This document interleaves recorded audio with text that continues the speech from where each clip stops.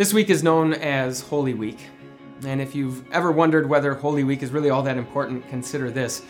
In the Bible, there are 4 books that tell the story of Jesus' life. There's Matthew, Mark, Luke, and John. We call those the 4 Gospels. And in those 4 Gospels, almost a third, 33% of what we know about Jesus' life comes from this one week. It's amazing when you think about it. There's even one Gospel that doesn't say anything about Jesus' birth, but all 4 of them say a whole lot about Holy Week. So as we talk through some of the events of Holy Week, I want you to keep 2 things in mind the entire time. First of all, everything that Jesus went through, he went through willingly. It's going to seem as though a lot of things are happening to Jesus, as if those things are being done to Jesus by people who have a whole lot more power than him. But the reality is that Jesus knew all of this was going to happen. He allowed all of it to happen. He even dictated how a lot of it was going to happen. Everything that Jesus went through, he went through willingly. Why? Well, because of the second thing that I want you to remember. Everything that Jesus went through, he went through for you. There are plenty of other events in the life of Jesus that we might look at and take away some sort of lesson like, oh, there's something I need to change, something I need to do differently in my life. But when it comes to Holy Week, there's really just one point to it all. Jesus did this for you. He did it to save you from sin. He did it to rescue you from death. He did it to set you free from the devil. Everything that Jesus went through, he went through willingly, and he went through for you. Okay, so are you ready? It all started yesterday, the day that we know as Palm Sunday. Everyone was heading to Jerusalem for probably the most important Jewish festival of the year, the festival known as Passover. And this was going to be the big showdown between Jesus and his enemies. Jesus' enemies were waiting to kill him. Jesus knew it. If you've ever seen a movie where it all comes down to one final battle scene at the end, right before that battle scene, all the armies kind of gather up and line up ready for that final showdown, that's Palm Sunday. And since that's the case, it makes what we read about Palm Sunday rather surprising.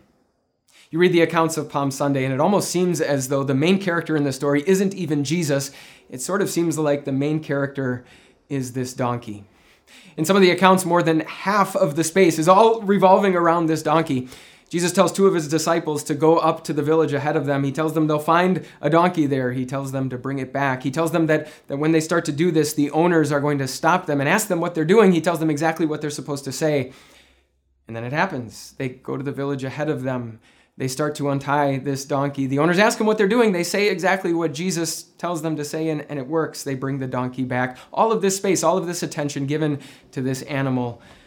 What in the world? Well, in Jesus' day, a donkey was a symbol of royalty. A donkey was an animal that a king would ride, but a king would ride a donkey only after he had secured peace. Only after every threat to his power had been put down and every enemy had been defeated. Obviously, a king would ride a donkey only after he had secured peace, because if there were still enemies, if there were still battles that needed to be fought, then obviously a donkey would not be his animal of choice. So Jesus rides into Jerusalem on Palm Sunday on a donkey, a symbol of royalty, a symbol of peace. But of course, there was no peace. As I mentioned, the battle hadn't even happened yet. Jesus' enemies were sitting there waiting for him, waiting to put him to death. And so Jesus rides into this battle with the absolute worst choice of animal possible. It's like he rides into Jerusalem with both of his hands tied behind his back. His enemies are waiting there to kill him, and Jesus simply places himself at their mercy. Remember what I said? Everything that Jesus went through, he went through willingly. Jesus is the one calling the shots. Jesus is the one pulling the strings. He's orchestrating the events exactly how he wants them, right down to the animal that he rode. And why? Because everything that Jesus went through, he went through for you. The other big part of the Palm Sunday story is the reception that Jesus got when he rode into Jerusalem. As he rode along that path, there were people on both sides of the path waving palm branches as he went. In fact, that's why we call it Palm Sunday, of course. And as Jesus entered Jerusalem, they all shouted, Hosanna. Hosanna is a Hebrew word that means God save us.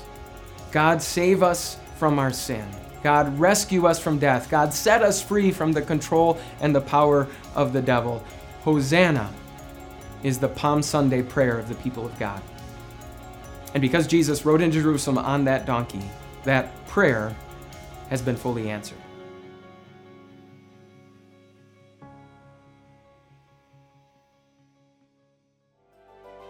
Hey, it's Pastor Mike. Thanks so much for listening. If you enjoy this message and have friends that you think will enjoy it too, would you take just a moment and share it with them? Sharing not only helps this podcast gets discovered, it also helps tons of other people learn about the unconditional love and the general awesomeness of Jesus. Thanks for taking the time. Thanks for sharing this message, and have an amazing day.